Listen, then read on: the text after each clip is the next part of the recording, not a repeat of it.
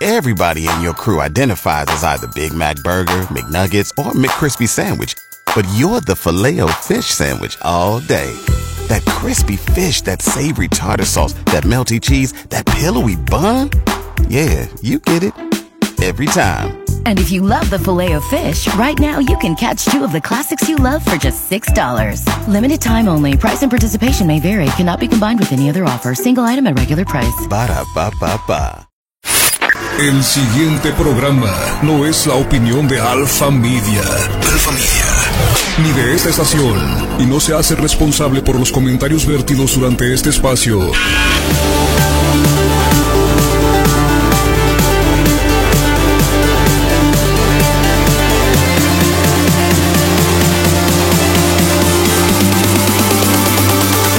Señoras y señores, buenos días, bienvenidos al sabadito, fin de semana. Bienvenidos a esta hermosa mañana con Gloria Cárdenas, 801-656-9605. 801-656-9605. Oficinas abiertas hoy hasta las 3 de la tarde, atendiendo llamadas hasta las 6. Abren de lunes a viernes de 9 a 6, pero atienden llamadas hasta las 9. 6243 sur de la Redwood Road, de la Suite 235, acá en Taylorsville. Ahí está la oficina de Gloria. Primera consulta son $100. Más información en familiaamerica.com. Síganla en Twitter y también en Instagram. Good morning, Gloria. How are you today? Good, really good, thank you. Gracias. Todo está bien. ¿Todo bien? Sí. Busy day today? Easy day today. Easy and busy. Busy. Always a busy day, which is good. That's good. Real good. That's good. Muy bien, estamos con Gloria para hablar acerca de los temas de inmigración. Hoy tendrá un día ocupado, como suele ser todos los sábados. Lo que pasa, Gloria, es que tú trabajas los sábados y sí, lógicamente eso se te aplaude porque es una bendición para todos aquellos que no pueden durante la semana y que el día sábado apartan un poco de su tiempo para reunirse por contigo. ejemplo, hoy hay 7 consultas. Oh, that's good. Sí. Say really hello good to everybody. I will. Muy bien. Sígala en Twitter y también en Instagram como Familia América FM. FA América. No, FA Inmigración. Oh, FA Inmigración. Ok. Sígala en Twitter, en Instagram. Hoy vamos a hablar acerca de los infopases, Gloria.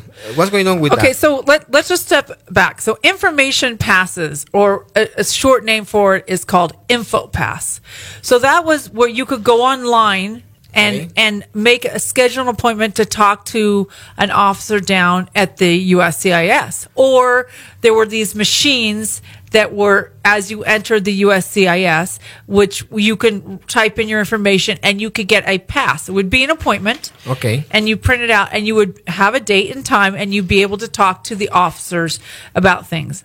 They're going to do away with that program. Oh, no more. Across the nation. Now, there still will be info passes, but you have to call a phone number first. Talk to someone back east. Explain why you need to talk to the officer. Where do you live? And your info pass. Then, yeah, exactly. Then you can, if they think that it's something that warrants you going in to talk to an officer, then they will schedule the appointment. So there's still info passes available, but it's not going to be in the way that we would do it, or that the average person would do it before. So it's very limited now. It's very limited, and it's controlled, much more controlled. Okay. Muy bien, y dice Gloria que vamos a hablar acerca de los infopases o los pases de información que usualmente usted iba a la oficina de USCIS acá en Downtown, o donde esté la oficina de USCIS, y ahí hay una máquina donde usted ponía la información, sus datos, y le daba básicamente le agendaba una reunión con un agente de inmigración. Ahora ese programa va a desaparecer, dice Gloria. Ahora van a tener que llamar a un número de inmigración, exponer ahí a esa persona cuál es su caso, y ellos van a determinar si consideran necesario que usted se reúna o no, y cuándo, dependiendo de dónde usted viva, para darle su cita con el agente de inmigración. Entonces, sí va a seguir siendo los infopases, pero ahora con más control por parte de ellos, y va a ser un poco más limitado. Exactly. And what is happening here is many people will schedule an InfoPass just to go down and talk to the officer. Okay, so how can I apply for citizenship?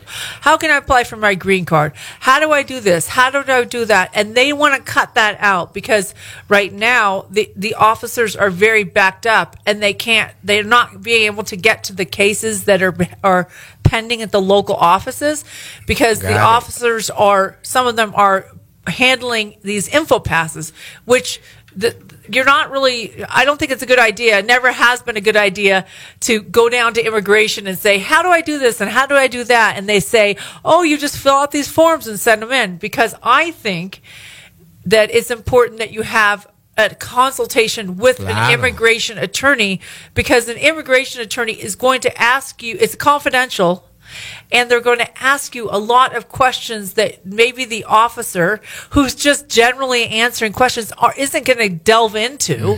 And you're not necessarily going to tell the officer all your immigration history. Y dice Gloria de que, lógicamente, esto de que lo están haciendo, van a retirar este programa de la manera como había estado funcionando, debido a que hay mucho trabajo, hay muchos casos pendientes ahí en migración, entonces los agentes no tienen tiempo para estar atendiendo a las personas que van y que simplemente preguntan ¿cómo hago para obtener mi residencia? O ¿cómo hago para obtener este perdón? O ¿cómo hago para obtener esto? Cuando son formas y básicamente dice Gloria de que ella sugiere de que la idea, cuando usted necesita hacer un proceso de inmigración, es que lo haga con un abogado, que consulte con un abogado, porque un abogado le va a ver el panorama más completo que un agente de inmigración que está teniendo una larga fila de personas que nada más quieren información acerca de cómo llenar formularios o qué hacer en caso de qué. En cambio, con un abogado, lógicamente su caso va a ser explorado y va a ser analizado y va a poder darle una idea clara de dónde está usted y para dónde va o qué es lo que tiene que hacer. Esa es la sugerencia de Gloria, por eso dice de que nunca fue, digámoslo así, muy fanática de este tipo de programas por la situación que estamos mencionando. But the InfoPass is and we'll talk about this, is very important for certain things. For example, and you can still get the InfoPass, it might just be harder to do. For example, you file for advanced parole, which is permission to leave the country, and that application is pending with the immigration office. But let's just say in the middle of that, you have a loved one there's a serious emergency. Okay. So you would like to expedite that advanced parole, the permission to travel outside the country and come back in. In that situation, you can contact the number and you can talk to the officers and say, could you schedule the InfoPass? Now, you have to be ready to tell this officer specifically this, and this, because the officer's not going to, if they don't think it's an emergency, they're not going to schedule the information pass for you to even have a chance to get your passport stamped with the travel document. So you have to be prepared when you call somebody at USCIS, because they're going to want your A number, your name. They're going to have everything documented. Right. And if you go in there and you call in there and you say, hey, well, my dad's sick. Well, what's he sick with? Well, I don't know. The doctors say this, and you don't really know. Or on the other hand, you call and you say, my dad has this terminal cancer. He's at this hospital. I have a doctor's letter and he said he only has 2 weeks to live. That's the kind of compelling evidence that you're going to need. But remember, you've got to pitch that to the officer on the telephone. You can't do that in person because they're not even going to schedule that appointment until you convince the officer that it's a real legitimate, valid reason to have the information pass. Now, that doesn't mean that when you get to the information pass, you're going to get it approved.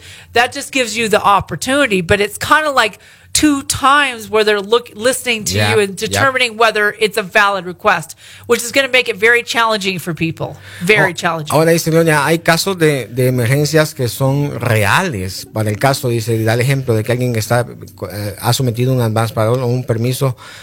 El advance parole es el permiso para salir del país. Entonces, y en ese proceso de que está esperando su advance parole que sea aceptado, se le presenta una emergencia de que su papá se está muriendo o que su familia un familiar cercano tiene un cáncer terminal.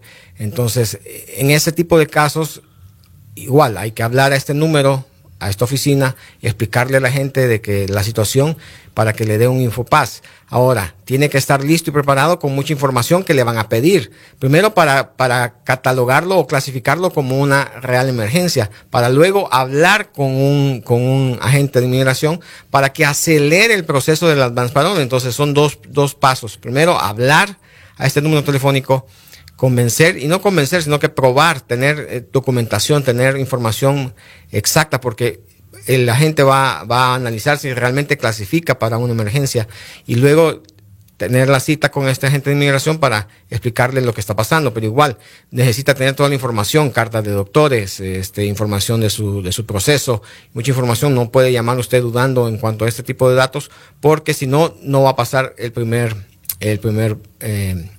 la primera prueba o el primer examen, digámoslo así, con la llamada, para ver si clasifica como una emergencia real.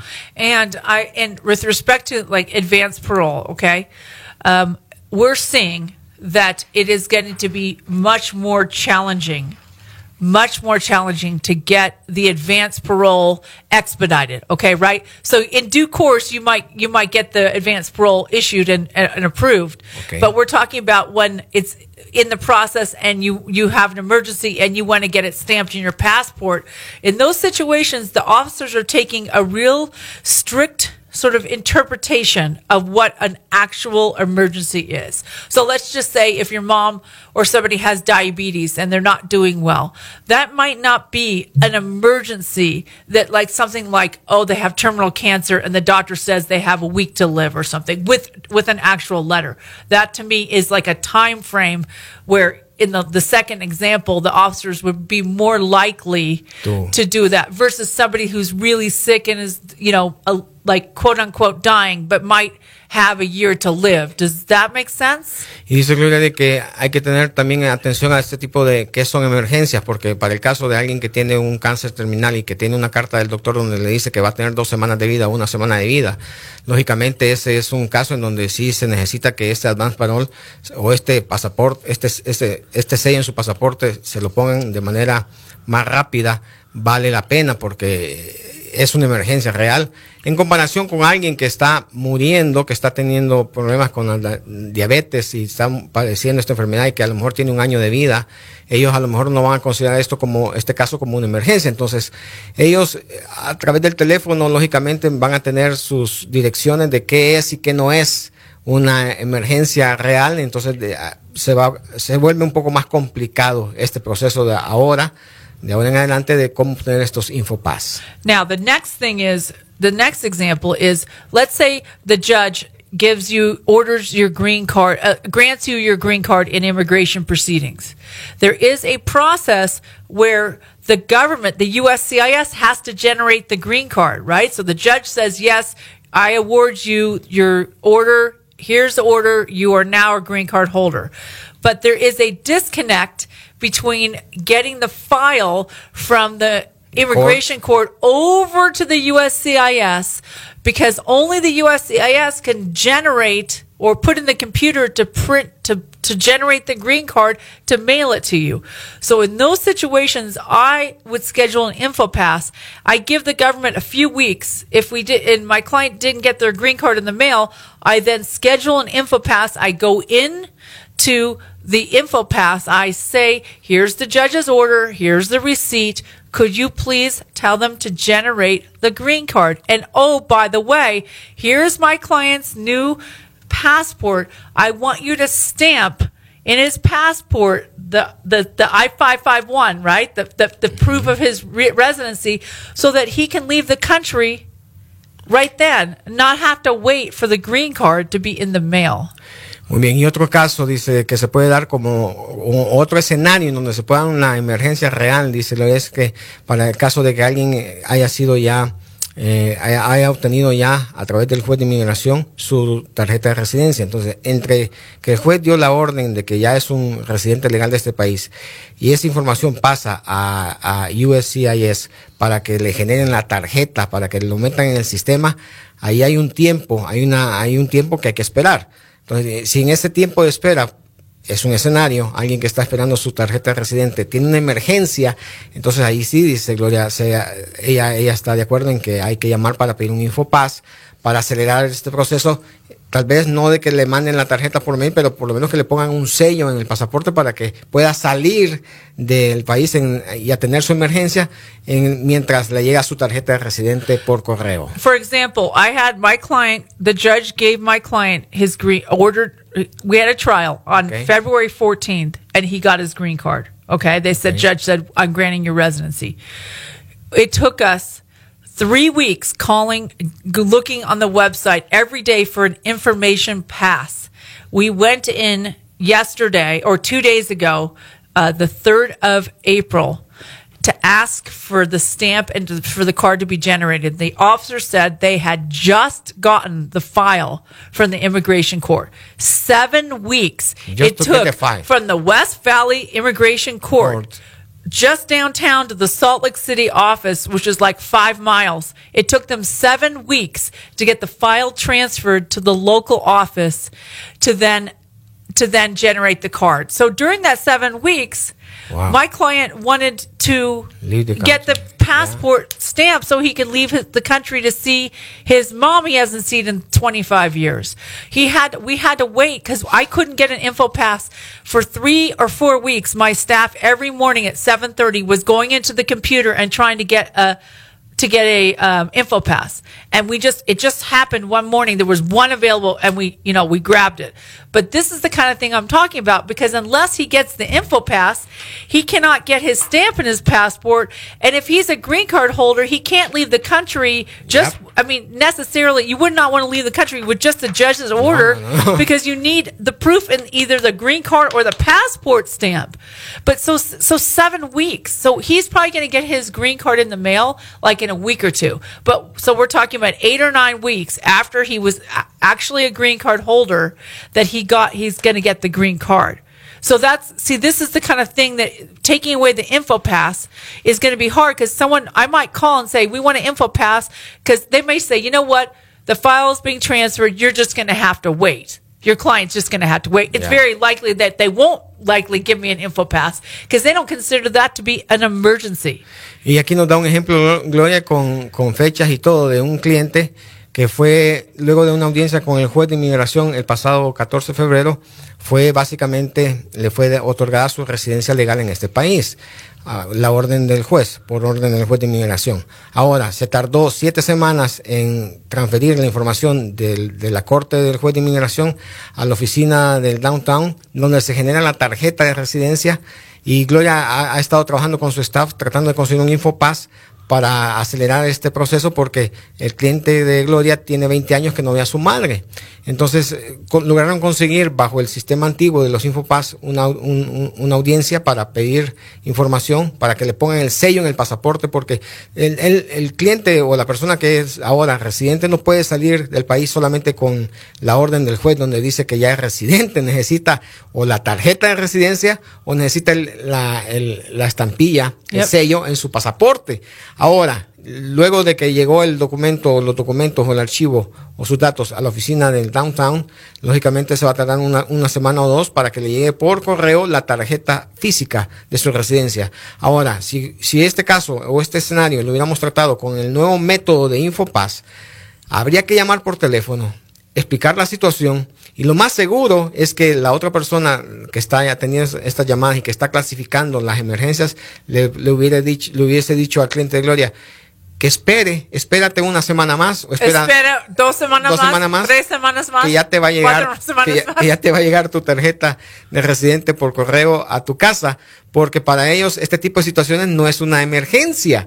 Entonces va a ser más complicado conseguir este tipo de acceso a estos InfoPasses ahora de que está con más control, y ahora que se hará de otra manera, llamando a este número para primero que sea clasificado como una emergencia, y luego para que le asignen a un agente de inmigración para que sea atendido su caso. 801-656-9605. Anótelo. 801-656-9605. Ese número le puede cambiar la historia a usted, su vida. una cita con Gloria Cárdenas. Una cita donde le van a analizar su estado, sus opciones, su situación migratoria en ese país. Llámele 801-656-9605. 801-656-9605. Pausa. Volvemos.